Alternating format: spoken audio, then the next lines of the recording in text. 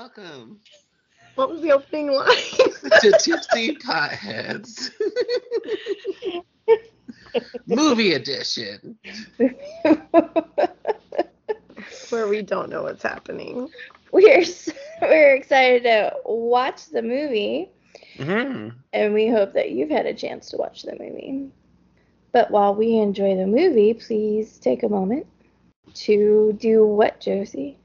On your platform that you listen to us on, rate and review and give us 5 stars. Good job.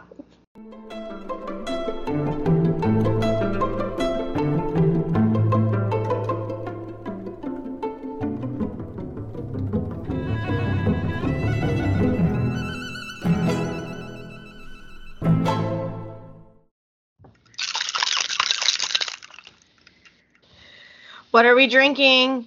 What are we drinking? It's Shake, movie shake, night. shake. It's a free-for-all. Shake, shake, Normally shake. we do a whole We do a theme. Yeah. But on movie night, it's a free-for-all. So what'd you grab? Dealer's choice. What'd you grab from your refrigerator or freezer or top shelf or bottom shelf? Is it dealer's choice or drinker's choice? It's drinker's choice. Sophie's choice. Sophie's choice. Twirl. That's Too far? no. Got it. We have limits? I didn't know we had limits. That would I be found more it. like It's King Solomon's verdict for what happens to I the think child. Sophie's choice would be closer for like book like 6 and 7, maybe 5. You know, it starts to get a little dark. Well, this evening, I am drinking Topo Chico hard seltzer. Is it hard? What flavor? Pineapple. Is it Exotic special pineapple. Exotic? You knew it said exotic and you had me. It's like, I don't know. Well, that's good. I'm drinking Japanese gin Oh, how is that? with, it's delicious, with passion fruit bubbly and a squeeze of lime with my water. And I had to switch to this because my high noon was doing nothing for me. And then you had something else that was gross, you said. It was, I took one sip and Ooh, don't yeah. do it, kids. Don't do it. So I am drinking, I guess like a month or 2 ago, it was going around like on Twitter and Instagram, but it was like, they said cream soda and, Root beer? no, Peanut butter the whiskey? peanut butter whiskey, Screwball. And they were saying those 2 drinks, mix them together, and it's supposed to taste like butterbeer, like a boozy butterbeer from Universal Studios. And I did not do cream soda, so I did my A&W root beer that I had a random can of, and I did that, and then I topped it off with a thing of like caramel vodka, and that tasted pretty good. And I, of course, I put some whipped cream on it, so. I feel like this is the second time I didn't process this earlier when we had this full-fledged conversation. This is the second time you've added caramel vodka into one of your drinks because you did that earlier. The last one I did it because She didn't have pumpkin pie vodka, so she bought caramel vodka. Yeah. it was the wrong season. I didn't even And know now there was she's a just like, pumpkin pie caramel vodka for everybody. Okay, I am really picky about caramel flavoring stuff, but caramel vodka is really good. This one's really good. It's like salted kissed vodka or something, or maybe it's just kissed. I don't know, but it's really good. It's Smirnoff, so I don't know. I like it. Yeah, It tastes good. Smirnoff's caramel vodka is good. It was really good, and I Never think had it added to my supposed butterbeer concoction. I guess But you can do my that. first drink was a drink that we suggested for our last episode, and it was the Ginny Fizz or something. And I took one sip of it, and I was like, it's moldy or It was something. Ginny, get this fizz out of my mouth. Ginny done fizzled. I love how this is not at you. This is also at me. And I alter every single drink that we ever do. And I'm like, this is gross.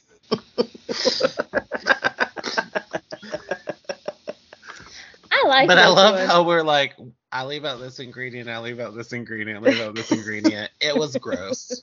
Okay, to be fair, you It had just haven't 17 lucked out on ingredients. just to so- luck out, or just to like point out. I said luck out. Wow. Just to point out, you've also had very bad luck in book 2. In book 1, we all changed our drinks and we liked almost every Almost single all one of of them. That was so long ago. I don't recall. I mean, there's this thing Because I called drank so much. Potheads Who Read Podcast, and you could listen to it. I'll have to look into it. I mean, you know. Hey, when you look into it, rate, Let us review, know. and subscribe. Let us know what you think. Send us an email, Andy. Ah.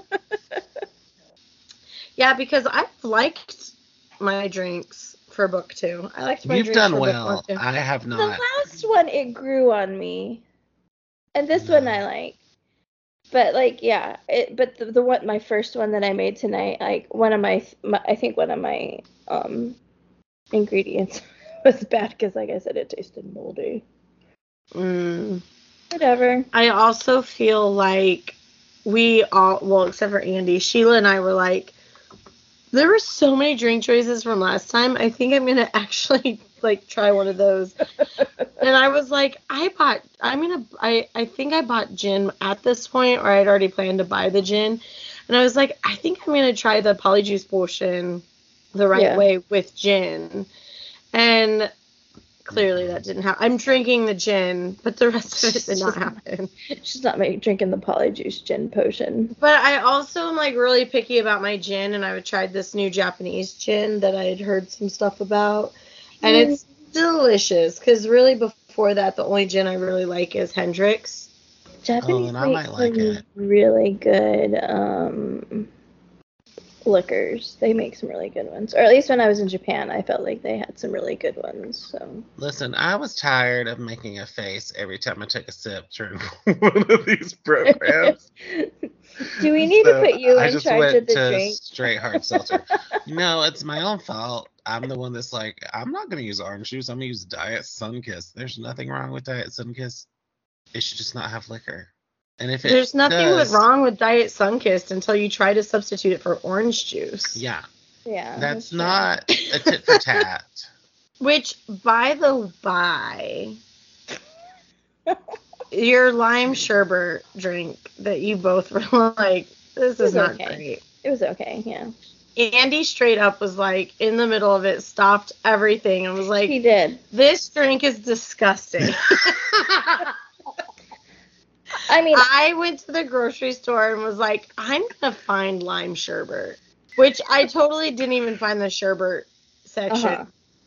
Oh. I didn't try that hard, but I did find some pint-sized of Baskin-Robbins ones. Okay. And the reason why I didn't try so hard was because I found this, like, wild rainbow sherbet. Mm-hmm. And it was like green apple, fruit punch, and blue raspberry. And it's like swirled together. And I really want to try your drink with that. Because I had a couple bites of that yesterday. And I was like, this is fruity and good. And kind of sour, like the lime, but sweet. So I kind of want to try the Polyjuice Potion with that. I should have done that tonight. But I didn't want vodka. I wanted gin. That's fair. I mean, you know, I think it's like a trial and error for us. And, like, none of us have, like, the full bars that, like, some of these are expecting us to have. Look. I think that's... Luckily. Not only don't have, but refuse to purchase. Potion is used several times throughout this series, so I feel like we could probably do Polyjuice Potion again. Yeah. Like, for I'm the... looking at you. Yeah. For fourth book, we could, for sure. So I might keep it. I mean, I'm not going to keep this pint for book 4. I'll eat it by then, but I will keep this sherbet in mind for book 4. You don't want to save it for roughly about like 6 months. I don't want to save it for roughly 6 months. That's right. Okay. I probably should, but, I won't. You know, that's fine. Well, friends, let's play our quick game of Round Robin. I And was thinking, and I don't think you're going to like it. you're changing it on us now? What? Yeah. What are I you think, it should you are. be, I think it should be a minute and a half. Andy? Real pressure. Let's just stick with 3 minutes. I'll do the whole plot in a minute and a half then. Why are you always so last minute on shit? So, friends, what we're going to do is we're going to play our game of round robin. And we are going to do 3 minutes. And if we get done before 3 minutes, great. If we don't, we're going to hear my timer. And my timer has a special little Harry Potter saying. So who's starting? Josie? Andy? Who's starting? Oh, Josie Andy is clearly ready to start. Andy's the first starting. You ready? And wait, what order are we going in? Andy, Sheila, me? Yeah. Sure. And go. We're really getting into the 3 minutes of the heavy stuff. We open with Harry Potter back with his evil family, and they are about to throw a dinner party. Go, Sheila. And Dobby shows up and is like, Harry Potter must not go back, and gets Harry Potter in trouble by doing magic. Harry gets in trouble for doing magic, even though he didn't really do the magic. He gets locked with bars with him and Hagrid inside. So then the Weasley boys come and rescue him in the middle of the night and rip off the bars and take him all the way over to their house in their flying car. And they fly back to the burrow, and Molly Weasley's like, where have you been? And then Mr. Weasley comes home, and he's like, how'd it fly? And they go and they do flu powder to Diagon Alley. Or as Harry says, diagonally. So they show up to Diagon Alley. They buy all their book supplies. They have a run-in with the Malfoys at the bookstore after they run into Gilderoy Lockhart, who's a narcissist who gave Harry an entire set of his books autographed. Molly and Hermione are swooning after him. Malfoy and his father, who we meet Lucius for the first time. He, really, Andy? I'm talking faster than you were. And he, of course, insults all of the Weasleys, and then they go away. So then it's time for them to go to school. Ron and Harry do not make the train because they get blocked, in which they later find out by Dubba. And so they end up flying the car all the way there, busting it into a tree, and they think they're going to get expelled. The car throws them out of the tree. Snape finds them and is like, you're going to get expelled. McGonagall goes, that's my fucking choice. And then the boys start school and the Quidditch and all that fun stuff. And then bad things start to happen. First of all, they have to deal with the mandrakes that scream and makes Neville faint. And then second of all, Harry starts hearing a hissing in the wall saying he's going to kill somebody. And then all this different stuff happens, and they just try to find a mystery of what's going on and why Harry can speak Parseltongue. So then people keep getting frozen, and they don't know why. What? Petrified, sorry. They keep getting petrified, they don't know why, and then you find out it takes a lot for them to go through there, and so they keep going, and he keeps learning stuff, and I'm going to just pass it to you, Sheila, because my brain won't break. I feel like I can't say anything now. You're a wizard, Harry.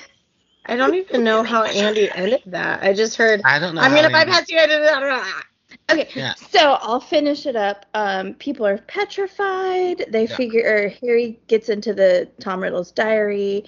They figure out what's going on, and they follow the spiders. They get the real story, besides what Tom Riddle told them, and they save the day. They try to go save Ginny, and Gilderoy is like, I'm gonna take your bad wand, Ron, and like use my Obliviate charm on you, and it did not work. It backfired. Harry goes and saves Ginny, fights the Basilisk and Voldemort, and he saves the day like he always does, and he has a great little talk with Dumbledore, and he gets Lucius Malfoy to free Dobby. And you found out Tom Riddle was Voldemort, yeah. Is Voldemort, and is also the ancestor of Slytherin. Sorry, that was a lot. I really like how the two of you will say one thing and then the other person like fills in the part that they bypassed. I don't remember where he was. It's been really great to listen to. I don't remember where he had been at, to be honest. I also love how Andy was like, we have 3 minutes to do this, and then literally just laughed for the first 30 seconds. Yeah. You're welcome. And he talked like a Southerner. Real. First of all. So that's true. You can't be like rude because it was true. Bless your heart, Andy. All right, Andy, what'd you think of the movie? Here's my first disclaimer. We read the first part of this book 82 years ago. And so 2 years ago, too. Andy's not 82 years old or 102 or whatever. I mean, he can be 102. I'm not that old, so whatever. I just wanted to point that out. So part of me, when I was watching... Second disclaimer, Andy's not as old as he's making himself out to be by saying something took 82 years. Part of me was not sure what I just didn't remember from the books, or if this was one of the first times where I started noticing things were different. Probably both. And so there was just some things where I was like, I thought this was happening, and then it would happen later. So then I would take them off my list. But I would say the movie was good. It's weird after watching the 20th anniversary, because they talked about how they loved how so much that director actually built the worlds. Yeah. And you can tell, like, I do think it would be completely different and wouldn't stand up to the time if, like, everything was animated. Because when it switches to animation, like with Quidditch and all that other stuff, like it's a very abrupt kind of change. Because the other one, like you can. I feel like realer. In the first one, the first two movies for sure, you can see the CGI. I feel like in the first one, you can definitely tell the CGI. Yeah. Where in the second one, it's not quite as noticeable. They get better with each movie, and I think it was totally a budget thing, especially for the first movie. Like they're like, well, we're gonna do this movie. We think it's gonna be a hit, but we have no idea. So you only have this budget for your CGI. Well, I remember when that CGI came out for the first one, though, it was like breakthroughs, and now like 20 years later, you're like, yeah, you can tell that's like the breakthrough CGI. Yeah. So a couple things from my notes, which I'm not going to go over them all, but I was like, I'm sure this is actually what it was. But I was like, did the twins pick up Harry Potter for some reason? I was like, why did I think his dad was involved? And then I think that was just something I changed in my head. Mm-hmm. And then every time Molly comes on screen, doesn't know until that morning. Every time that Molly comes on screen, I'm like, she's my favorite. I love her, yeah. Julie Walters is a gem. And I'm so sad that she is, like, battling cancer and basically retired. I don't even know what that... So, real quick, Andy... Me reading notes, not realizing what they mean. To jump in real quick. Yeah. I feel like book 2 and movie 2, out of all of them, is the one that I always feels like happens in a different sequence than what it actually happens. Because even when I was watching the movie, I was like, why is this not happening yet? And then I'm like, oh, wait, this happens first. And then it's always, because I feel like this one has so much stuff that happens. And then there's so many things that happens that's kind of repetitive. Yeah. Like, they go to Moaning Myrtle's stall into that bathroom a lot. So it's like, to keep the sequence of like every single time they go into the bathroom straight, I'm like, wait, didn't that already happen? No, this happened. Oh, wait, no, it doesn't happen yet. It happens after this. Yeah. And then even with like the sequence of like who gets petrified and like when they get petrified. Yeah. The chamber actually gets open. Like when they all moves really when quick. They go see the spiders, when they go like They see the Everything. spiders really early, and they see the spiders throughout the whole movie instead of just towards Well, and that's the thing end. too, is they also notice them. So they're like, that's weird. In the book, they had to be kind of pointed out to them that, like, hey, the spiders are doing something crazy. Yeah. Spiders, follow the spiders. Also, it just kind of reminded, like, it's always so funny to me, like, when watching the movies, it's like the timeline of events makes sense, but watching the movie right after reading the book, you're like, oh, like, they condense this timeline. It's like the most condensed, longest timeline ever. It is. Because it still takes the full school year, but it's like Harry's arm literally got fixed in one night. And in the book, we know he was there for weeks. No, he was only there like one night. He was only there for like the weekend. I thought he was there for 2 weeks. I don't think he was there for that long. Because I know Hermione was there for a really long time. She was there for like a month or two, but I think Harry Potter was only there for like a night. They barely even show her as a cat. And they never show her as a cat. Like that. And then, like, all of a sudden she's like gone again because she's petrified. But they don't even show the big scene of like her going to the library, being like, oh my gosh, I got to the library for them to go do this. Right. So like some of the sequence of events is kind of like bleeds together. But even when Harry and Ron go into the Forbidden Forest after Hagrid's house, like they go immediately, and in the book they wait a couple nights before they go because they're like, it's a while before they see spiders. They're trying to figure out the riddle of like, right, follow the spiders and like do all this different stuff, and they're like, oh yeah, we gotta go, and they like everything's so immediate. Also, the biggest thing that I'm gonna say is that, and it's not even like Emma Watson's fault, I hate that they make Hermione so much bigger in the movies than what she is in the books. Yeah. Because, like, even at the end of the movie, Hermione was freaking petrified for the last, like, month of school. Yeah, the last part of school. And Hagrid is like, Ron and Harry, you figured it out. And he's like, and you, Hermione. Okay, yeah, Hermione figured out the thing about the pipes. She figured out, like, the mirror thing. So it was a big thing that she figured out. But literally, nobody knew, though. Harry pieced everything together. Yeah. And they make Hermione so much more clever in the movies. Not that she's not clever in the book. I hope you guys understand what I'm trying to say. No, in this book or in this movie, her bigger in the movies than what she actually is in the books. Well, in this movie, she has a lot of parts that Ron actually says in the book, like the oh, Harry, even more than in the first one. Like in the Wizarding world, hearing voices isn't a good thing. Yeah. There was something else that she said that, the whole mudblood thing, where she was really upset and tells Harry what mudblood is. She didn't know what mudblood was in the book. Right. But she does in the movie, and that was like really something that like was really a Ron thing, and like the knowledge of Ron, because he was, full-time born wizard. I want to go back to the Skelly Girl, but for the bones, it's a slow and painful process, but it would take just over a full day. So he was only in there maybe a day and a half, 2 days for his to grow back his arm. Yeah. So. I thought he was in there for at least a week with how it was read, but I mean, just the whole thing. But honestly, I think it's because also in the book, like I thought he lost more than just his arm. Like, I thought he lost a lot of bones. So maybe that's why. Like his whole arm, not just his forearm. Yeah. Yeah.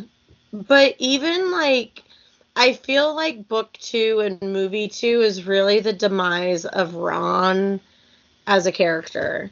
Because in book 1, he still has a lot of like, he has some of his lines, Hermione has some of his lines, but book 2 is really where he's like, is where he really is like, he loses all of his stuff and he's very dim-witted because of his wand and then just like everything else. He's very kind of like, even when they're about to go into the forest, like he's a lot more whiny in the movies than he is like, in the book. Harry, the spiders, like very like the whole time. Well, it's gotta be spiders. Why isn't it butterflies? But Yeah. I mean, in the book, he's a lot more like, I'm a part of this, you're a part of this, we're gonna figure it out. I don't like this. I'm very scared, but hey, we're in this together. Yeah. Like, I feel like this is really where you start to see the demise of Ron's character, which is really too bad. And honestly, even Ginny, like you really don't get a lot of the stories of secondary or even, I hope I'm saying this right, tertiary characters. Mm-hmm. They take the Hufflepuffs out of Professor Sprout's class. I even noticed where they start chopping up the mandrakes after they get acne. They don't even really let them go into full like maturity. They can't say they're going to go into maturity. Where they're like moving into each other's pots with each other. Right. They're like, oh, they got acne. We can chop them up and get these guys on. But, but they take a lot of the other stuff out. They make it very Gryffindor, Slytherin. They make it very focused on the three. They make it very focused on Harry and Hermione. Ron really starts to become like the third wheel in that trio. Yeah. But one of the biggest things that I noticed right away as a throwaway that I don't think I ever really fully paid attention to before was when the very beginning, when Nick is floating through the castle and they're like, oh, there's Sir Nicholas. And he goes, hello, Mr. Weasley and Mrs. Clearwater. And Penelope and Percy are walking together. I was like, oh my gosh, I never even noticed that before. It was like such a throwaway for me. Yeah. So it was fun to see like some new things even after all these years of seeing movie 2 that I was like, oh my gosh, I totally didn't even realize that was in there. I feel like I noticed it this time and I don't remember noticing it in the first movie, but then again, it's been a while since I watched the first movie. But like I actually saw like how much lighter Ron's robes were because they were used robes versus the black robes compared to like Harry and Hermione's. I was like, oh, there's that little bit, and I'm like, did they do that in the first one and I just don't remember it? Or I think they made them more distinct. Because I feel like you've noticed it. I think they were like that in the first one. I feel like it's more noticeable in this one because Lucius Malfoy makes a specific comment in the bookstore. Yeah. About secondhand robes, used books. Oh, this is, You're definitely, Yeah. Also, like, who the hell are you to be an adult bullying children? Like, literally, he was literally bullying Percy, the twins, Ron, Hermione, Harry, and Ginny. Like, none of the parents were there until Arthur kind of realized what was going on, and he walked over and was like, what are you doing here, basically? So, a few things that I did notice that were different. One, Percy was barely in the movie, and he was all up in that book. Also, once I realized who he actually was in the movie, I was like, oh, that is not how I pictured him in my head at all. Secondly, McGonagall telling them about the Chamber of Secrets and not that ghost history person that they kind of tricked Professor into Binns. I don't think Professor Binns ever in the movie. No, right? I don't think he's in a single one. Which kind of makes sense, from a budgeting standpoint of like you're already paying for this person. But I was just kind of like, oh. And then the Quidditch match where now it made for a much better scene of what they went through of like, scooping through like them kind of both chasing it. But like that's not really how it went down. It's like basically Harry was like, you dumbass, this was on your head the entire time.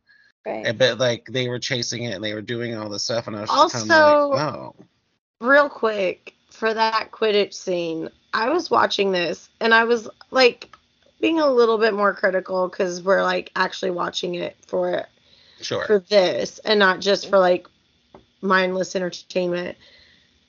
How are those Quidditch stands still standing after every single support beam That's what I thought too. freaking knocked out Mhm. with them going in the circle? At least half of those stands should be fallen. They should be There was part of fallen. me that like felt like they were setting it up to do that, and they're like, you know what, we don't have enough time for this. Let's cut the We'll crash. figure there. We'll cut the crash. So it was that, but I'm also thinking, I'm like, why are any of the professors like doing something about this? Like, obviously there's something wrong, like with the bludger It's to do that. explicitly chasing Harry and Malfoy at this time. Right, Like, and it's destroying the Quidditch It's stands. Come on. smashing wood in and out.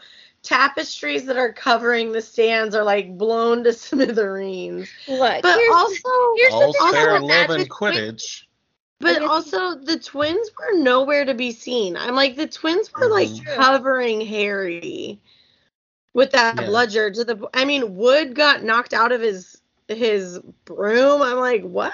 Like, this is not what Well, happened. that was the thing too. It was it was a like crazy scene.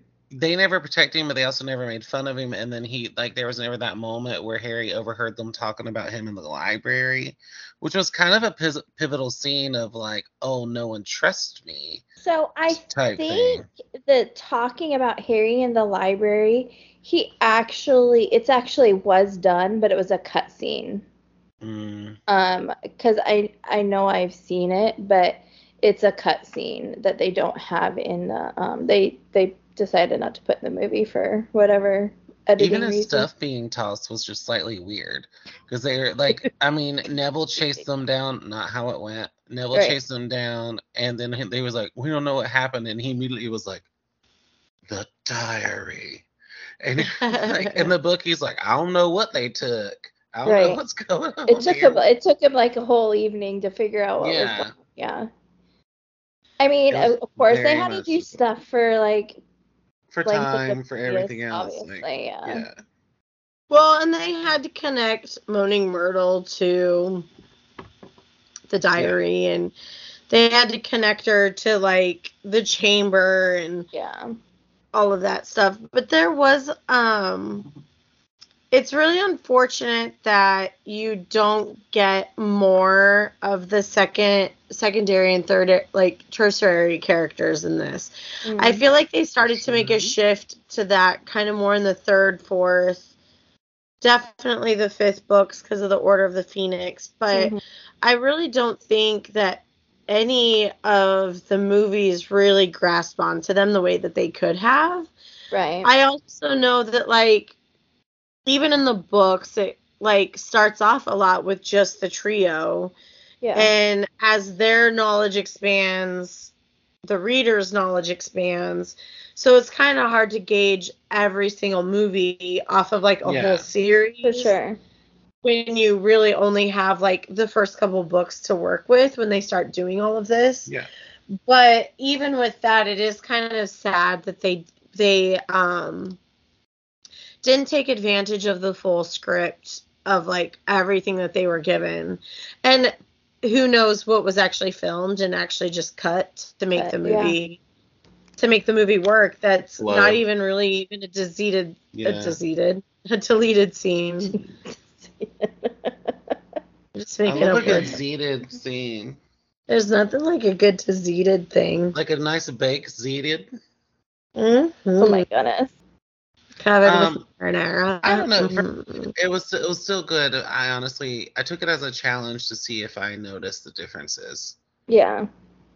Because I was like, will I even? Because I remember hearing Josie talk about the movies and being like, it was good. There was a lot of things different, but it was a lot of things different, but it was good. Like, They made it work for the movie. yeah. So I was like, will I even really notice? And then like immediately I was like, McGonagall is not the one that tells them about the Chamber of Secrets. That woman was not going to tell them about it. But yeah, it was just because honestly, really, of all of the professors that they go to in class for book 2, McGonagall would have been the least likely to tell them anything. no. But even, Exactly. like, honestly, even just little things like Hermione coming across the Polyjuice potion, like, it just Yeah. made it seem like this was something that was open to all of the students, Yeah. and anybody could have learned about it easily, and just Oh, I anybody could be forgot made. what they had to go through to get the book. Yeah, they had to go because it was just to like, yeah, Polyjuice potion. I Oh. knew all about this. And she did know about it. She was the one who got them into the restricted section to find it. right. Yeah. But Well, and the they made boys it weren't seem a even lot more like open. and we discussed like with the book, the boys were always really, really reluctant in this book where Mhm. Hermione was like, well, if you don't want to do it, that's fine.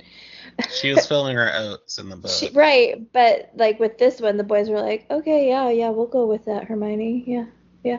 Another thing, I didn't really like how and I know, I think I've always kind of been like this, but like, Hermione at the very end comes running in and hugs Harry, and then like her and Ron are like, oh, let's handshake. Like, Mm-hmm. I mean, I get it, they're starting to like have feelings for each other or whatever, but I don't know. I still feel like at that point you'd just be so excited that you're back with one of your best friends. Well, and honestly, not only that, the thing that makes it really sad that all they do is a handshake and not like actually hug is the fact that Ron really tried to protect her. Mm-hmm. Mm-hmm. Because it was Malfoy talking about the Mudbloods and like saying that stuff that made him like do the one where eat slugs, and he started like puking up slugs. Like, right. Ron knew how bad all of that was, and so it just like for me it kind of was like, okay, yeah, you're probably starting to realize you like that person, but also like he was the one who really stood up for you. I feel like in that situation, I don't know. I mean, I've never been in that situation, but I feel like, you just got on Petrified, and with all that they went through, like, I don't think that. I just don't feel like they would have shaked it out, like done a handshake. I feel like there would have been more to it. But I get it. They're setting it up for the rest of the story. But even in the book, I feel like there was more of like an embrace because they were like so excited that she was back. Right. I agree. That's because in the book she was gone the majority of the time. She was gone like it feels like at least the last month, I feel like. I mean, I don't think we were ever really told how long, but I feel like it was a month or more, like 6 weeks or something. Let's see here. It's all gone. Oh no, her dream. Mine's been gone for a while. Did you write a dissertation? Me? She's looking up the book. Was that the book? It literally didn't look like the book from here. I took off the cover. It's because your books look different. Our books look different than your books. Okay, do you see? I couldn't see the hard first edition American release. Okay, I didn't see the hardcover. All I saw was the red, and it looked like a folder. And I was like, are you reading a paper? Sheila wrote a 20-page paper on book 2. And I wrote the comparison. A novel. It doesn't really say. I don't think, or did I miss it? No, it doesn't really. She was gone.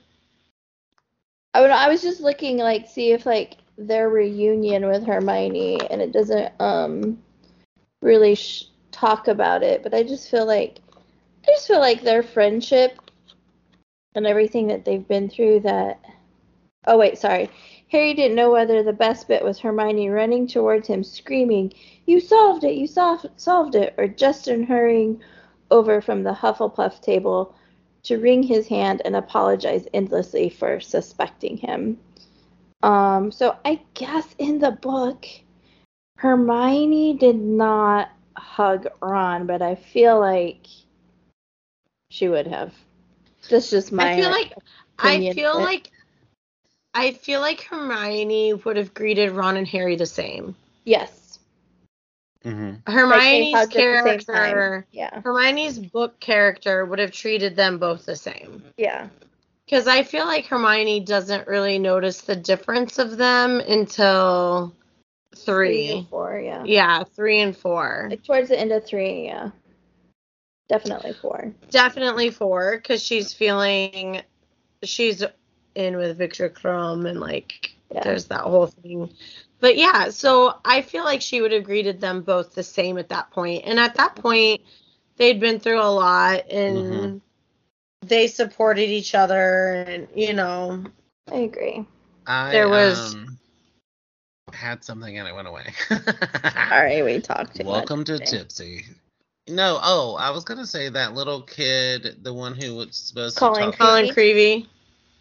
Ooh, apparently, yeah. Why was he on the Quidditch pitch on that stupid thing taking a picture with the bludger going? That really Why made was me he mad. 4 years old? He was 10 or 11, probably. He was the same as when Harry, Ron, and Hermione started in the first one. It's because he's the first year. He's not a second year. He's the first year. He's the first year. But if you think about him and Ginny next to each other, I feel like they look the same age, and they started the same year. Jenny looks really young, even compared to Harry as a second year. Like just between the year of first year and second year, the kids grew up a lot. Like they grow up every year. Also, Ginny every single time reminds me of Jen's daughter, Olivia. Oh, really? Oh, I can see that. Every single time I see her in movie 2, I'm like, Olivia? This is not Olivia. Her hair's darker than Olivia's, but they have like the same round face, and I like the expressions. I'm like, that looks just like Jen's daughter. I don't know. Like in the movie compared to the book, was like, do you really miss the Death Day party? Do you miss the Valentine stuff? Do you miss all of that? Like, did they connect all the parts together? Fine. Yes, but it's just so much funnier, and it's just so much better in the book. Right. But even like Crabbe and Goyle, like in the book, I just don't imagine like these floating cupcakes in the middle of nowhere.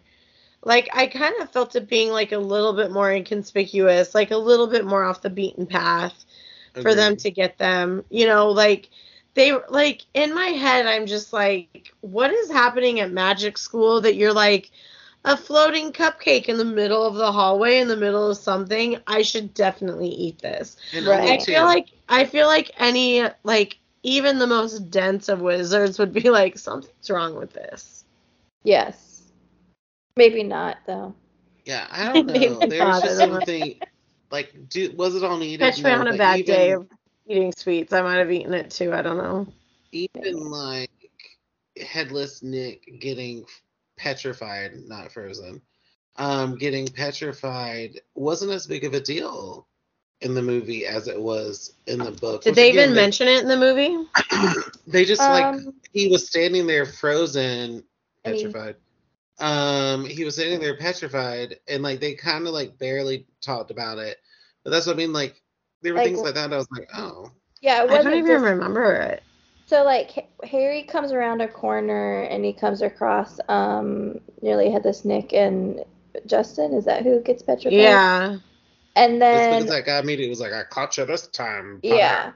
So he literally said that every time Harry ran to where the people were petrified. So I was every time he ever saw him. And then later, I was gonna say then later on, Harry was talking it through with Ron, like how everybody was petrified, because like, well, Ron's like, well, why haven't they all died if they've seen the basilisk? And Harry's like, oh, well, the cat, or he was able to explain, like, Justin saw it through the puddle, through Headless Nick, or through Headless Nick, and so he like they pieced it together that way. But like that's all you really got taught, or that was talked about nearly Headless Nick.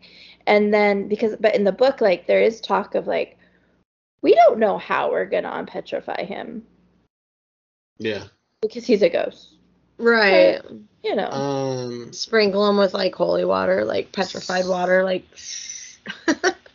There was a few things that I have heard about and or seen for years, like the way that Malfoy pronounces Potter. But like I really called it in this movie, like when he was like, there's a certain time where he was saying it back to back, and I was like, you're gonna hurt yourself. But also, like, speaking of hurting yourself, like, just the way Emma Watson was like over enunciating and doing the most when she was talking. Well, she talks about that though too in other interviews, because even in movie one, you can watch her and she mouths the lines of other people. And part of it was just her inexperience in book one and book two, where she kind of was like, I'm smart. This is how I play a smart person. Like, Harry. Right. Harry, I can't believe that you would even say this to me. You can't say that I was doing But I feel like that happens a lot even in the movie 1 and 2. Like, not just with her, but a lot of the other kids. Yeah. To where, like, it's very kind of overacted or over-enunciated. And then, because I remember, not trying to jump ahead, but I remember when movie 3 came out, like, just the huge difference in the acting abilities and how it changed from, like, little kid movie acting to holy shit, they grew up. Does that make sense? Well, yeah, for sure. I mean, I think part of the difference too is like a different director from movie 1 and movie 2 into movie 3. But also like just growth, because really if you think about it, the only two children who weren't brand new to movie production, TV production, or whatever were Tom Felton and Daniel Radcliffe. Yeah. And even they obviously are like over enunciating and doing a little bit of overacting, as you will, in 1 and 2. And they were the two that were really, truly experienced of any of the other children. So it is funny to see their growth throughout the movies. Yes. But I feel like part of it too is kind of understanding acting and what acting is. Yeah. And understanding who their characters are. Of like, oh, I need to be this character, not act this character. Yeah. They were growing. Well, I think it also is just, I do think I have seen this movie too. I think I've seen it all the way through prior to this. No. But I do remember seeing it, but I've seen Emma in so many other things now. And, like, I know I saw the last movies, and so, like, I saw it in that. So, like, to kind of watch it in reverse, I think that's the only reason it's truthfully, like, standing out to me. Because, like, you can see how much she truthfully has grown. But it was just one of those things where there was a couple times, literally, while I was watching it, and I was like, why are you doing that? And then I was like, she's a child. That's why. Because, like... Yeah. Yeah. I think it's also partly, like, the characters that they are. It's funny because you talk about, like, seeing people in, like, movies now. I feel like anytime I've seen Rupert Grint, Tom Felton, Emma Watson in movies since the Harry Potter series, I'm like, okay, that was believable. Yeah. It's not Hermione being, like, a bad girl in the Beverly Hills for the bling fling or whatever. The bling ring. In Perks of a Wallflower, Beauty and the Beast. Like, I didn't see Hermione in any of those. Right. Yeah. Unfortunately, I've seen Daniel Radcliffe in so many things, and he's so good in all of them. But there's always a little part of me that's like, why is Harry Potter being so mean? Why is Harry Potter doing this?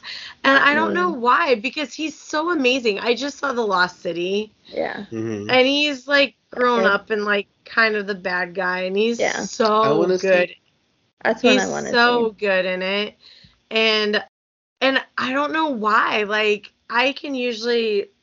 separate everything and be like, that's not him. But you can't. Swiss not with Army. Daniel. Swiss Army, what is it called? The Swiss Army Man? Swiss Army Man, yeah. He was so funny in that. And that movie was probably the first one that I was not like, Harry Potter is being Daniel Radcliffe being this character. Have you seen I felt like that was Daniel Radcliffe being this other character. Which one? Have you watched Horns? I know we read the book, but have you watched Horns? I have not gotten to watch Horns yet. Because he's what's that? The lead. The main character. Yeah, I can't remember his name. I have not gotten to watch it yet, but yeah, I don't know. It's just really funny because there's just something like, and I find Daniel Radcliffe so endearing, and I freaking love him.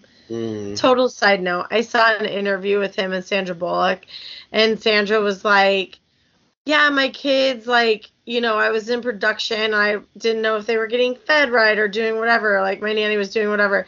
And she's like, I went to my kids, and they were like, oh, you don't have to worry. Dan did this for us, and Dan ordered pizza with us, and Dan did this. And she was like, who's Dan? And they were like, the guy in your movie. She's like, that is Daniel Radcliffe. Which, and I found out that he prefers to be called Dan. Right, it was funny because you sent it to us, and she went into full mom mode. She was like, "Who is Dan?" Yeah, it was so funny. And then also he was like, she wants me to call her Sandy, and I can't call her Sandy. Like, she is Sandra to him, and I think that's, you know, it's part of like, you get to know somebody and their like stage name or whatnot, whatever. You know, like their professional name or whatever. Their professional name. And so, like, for 10 years, she's never really worked with him probably before until now.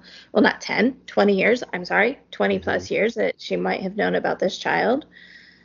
And he's always been Daniel Radcliffe, you know? And now he's like, call me Dan.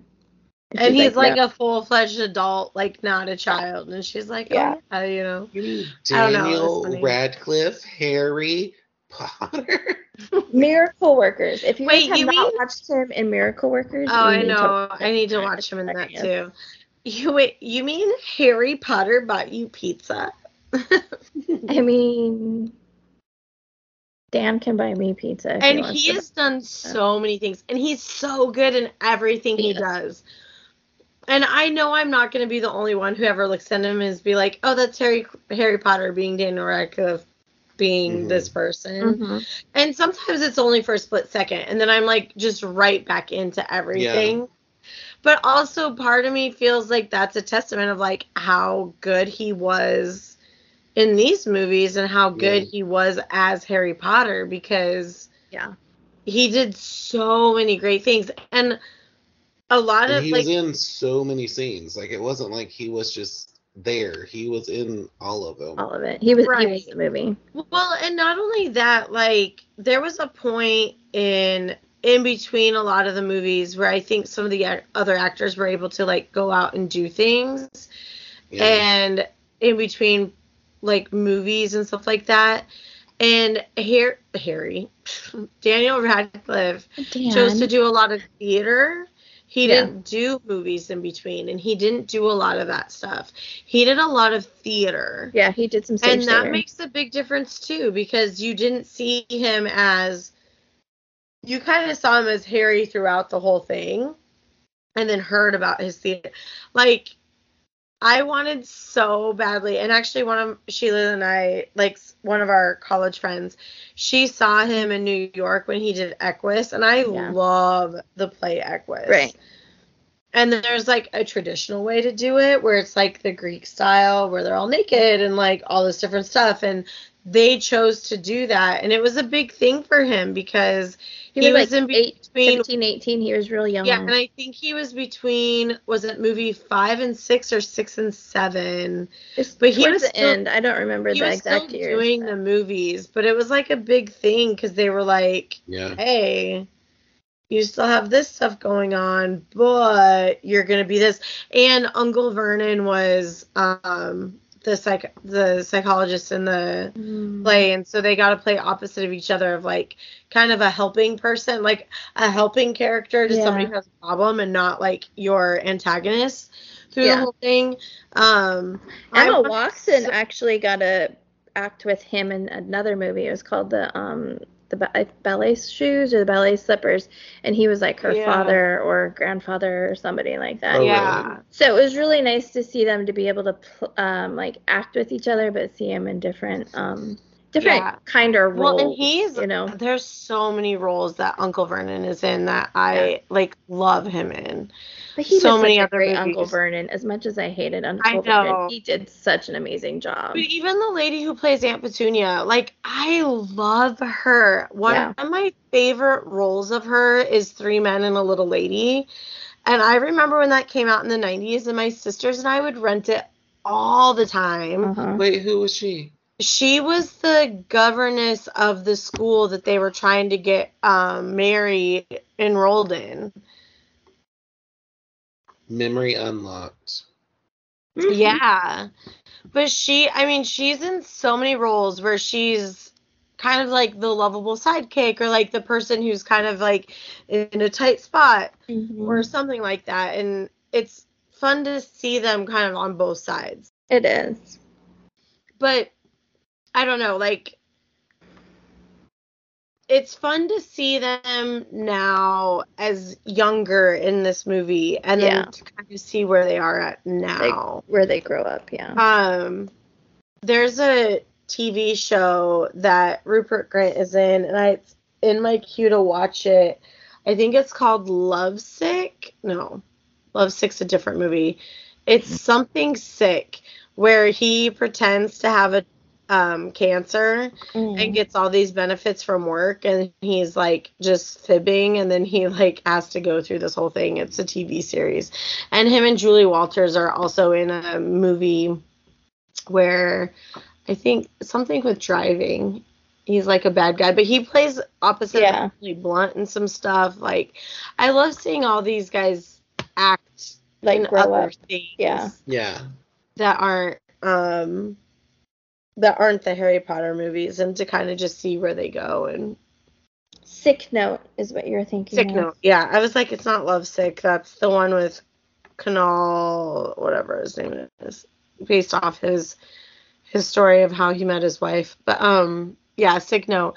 It's in my queue to watch because I want to see that. But back to movie 2. Any other thoughts? Driving Lessons was the other movie. Sorry. Yeah, Driving Lessons. I'm like, I have to get I was like, this it's out. about driving. It was I saw it bothering a long me. time ago. And That's all. honestly, you were talking about how much you love Julie, like how much you love Molly every time she's in a scene. You know, we'll discuss it with book 4. But I love her. I've loved her for so long. And one of my all-time, I mean, it's literally probably like top 1 or top 3 movies is Billy Elliot. And she's the dance teacher in it. And I freaking just love her. I love her. And one of my favorite interviews with her is on the Graham Norton show with 50 Cent, and she feels the bullet in his tongue, and it is hilarious. Right. I have watched so many interviews over the years of the Don't Come For Me people. I don't remember her name, but about the gardening teacher, herbology. Oh, Professor Sprout. Yeah. I can't remember her real name either, and she is like a dirty little. She cracks me up on the Graham that Norton episode show where with she her, talks about stuff.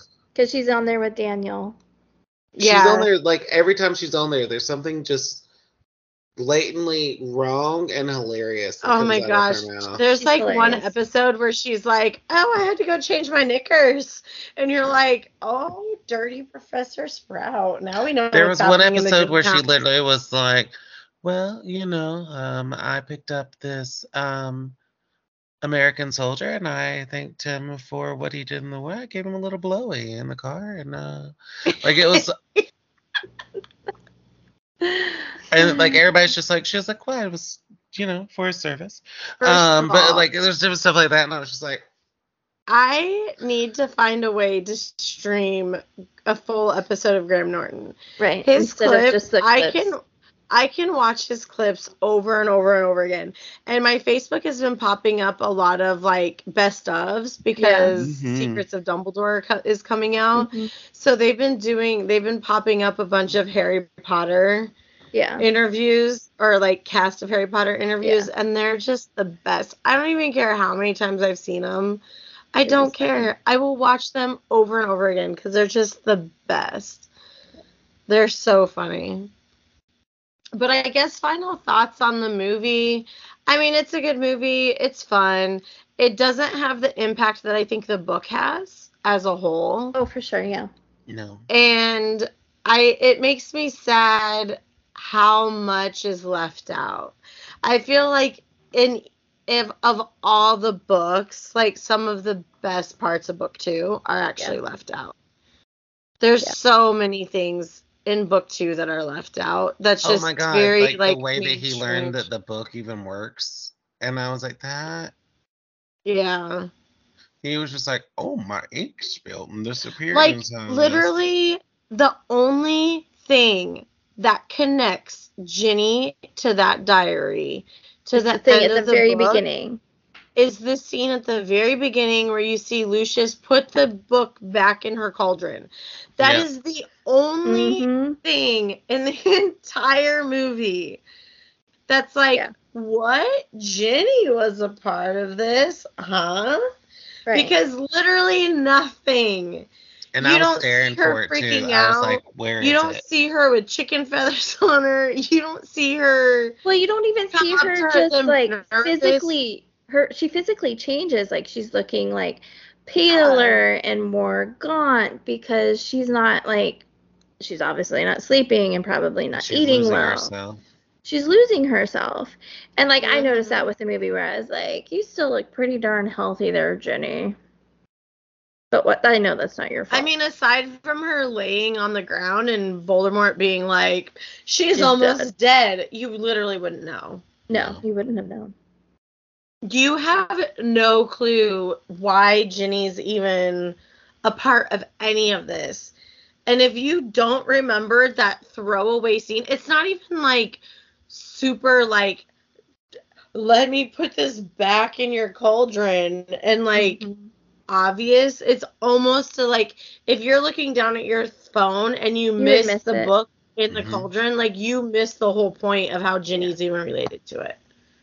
Yeah. That was how they connected her. She doesn't look scared. She doesn't look nervous. The twins are hardly in this movie. Yeah, they are. And the twins are all over the book. Yes, they are.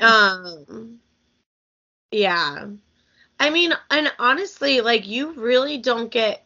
This is really where they start pushing away, like, Ravenclaw and Hufflepuff, really. Because you really don't see anything... All their classes are with Slytherin.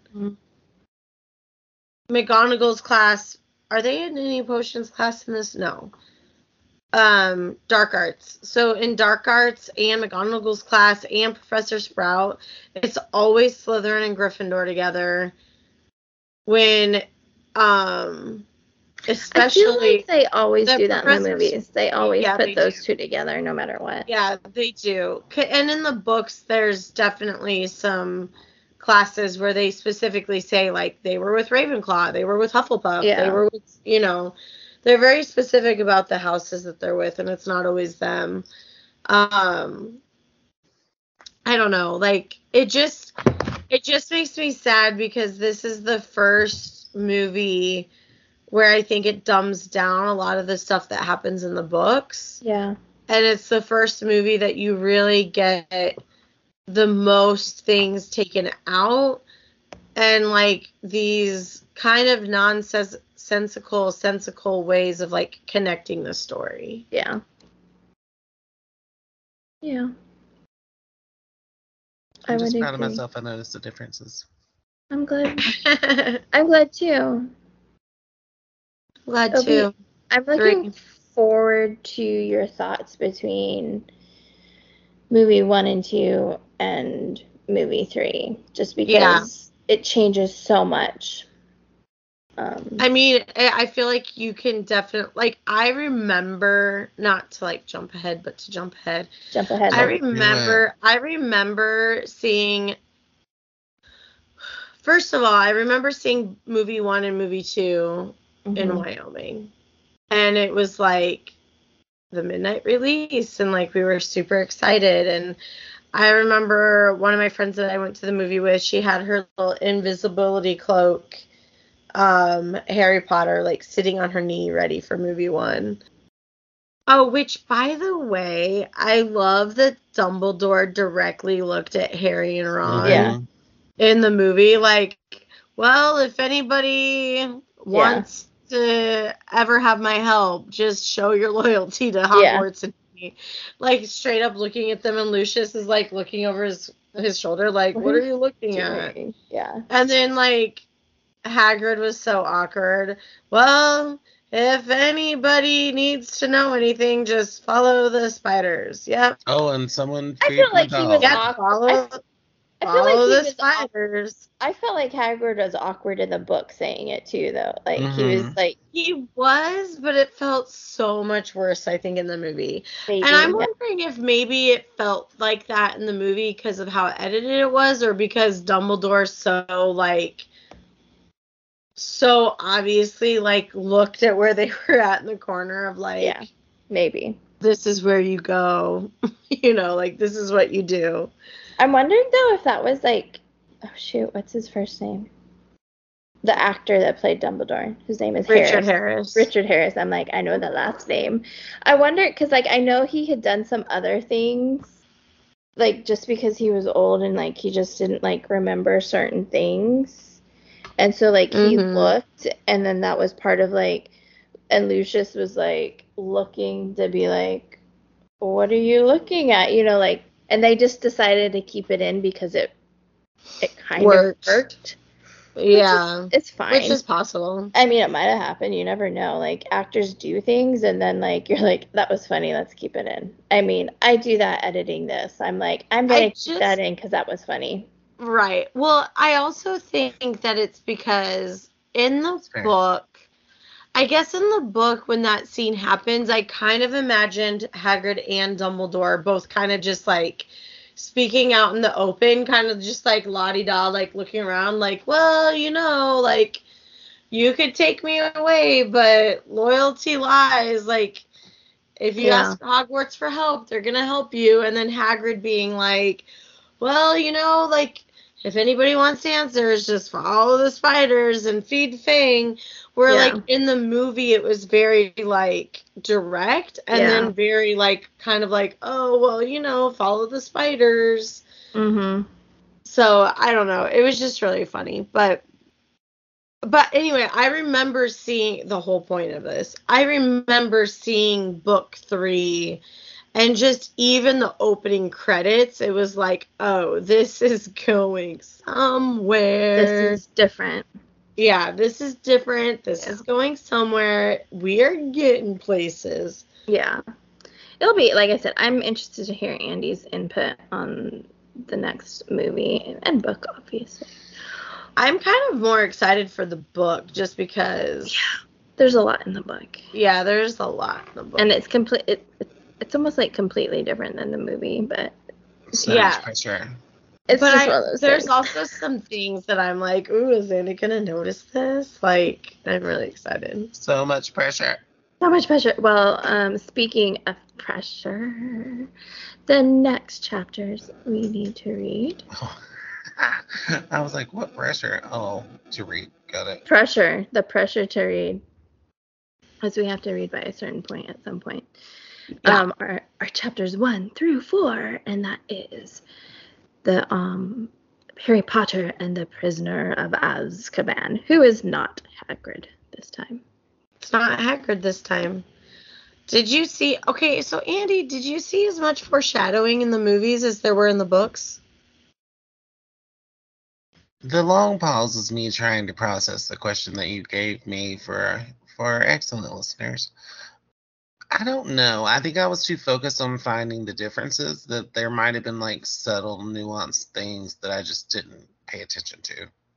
Oh, well, just Or I wasn't looking I for feel like foreshadowing. part of me feels like they also didn't really say that. They really didn't. They didn't really. Because do like it. the like chocolate makes you feel better. Like, because even like the ending, like nobody was around except for Dumbledore and Harry when Yeah, everyone was versus the parents explaining. and McGonagall and Yeah. Also, like, did you notice that like they came out of Dumbledore's office and it just went into like that huge long ass corridor? But any other time they show Dumbledore's office, it's like actually in the middle of like a hallway and not like some weird corridor that goes I outside. did notice that. I was like, all right. Maybe They totally it's changed for that. Maybe they have moving hallways on top of moving staircases. Maybe. I'd we never make it to class. I probably would never make it to class either. I still have dreams about going to the wrong building and going to the wrong class on the wrong day. I'm sorry. Oh my gosh. I have dreams about being in the wrong class and having the completely wrong schedule sometimes. I'm like, why am I even dreaming this? Like, I had a dream, I think like a year ago, that I didn't graduate because I had the wrong like schedule for the entire semester and I had missed half my classes and I didn't graduate, and I was like, woke up in a panic, like, did I really not graduate? Like, Really? legit. You did. Yeah, I mean, something like All that. right. I don't know. But there have been times where I'm like, did I not take the right classes to graduate? Do I have a degree? Do I have a degree after 15 years? I think you guys do, but you never know.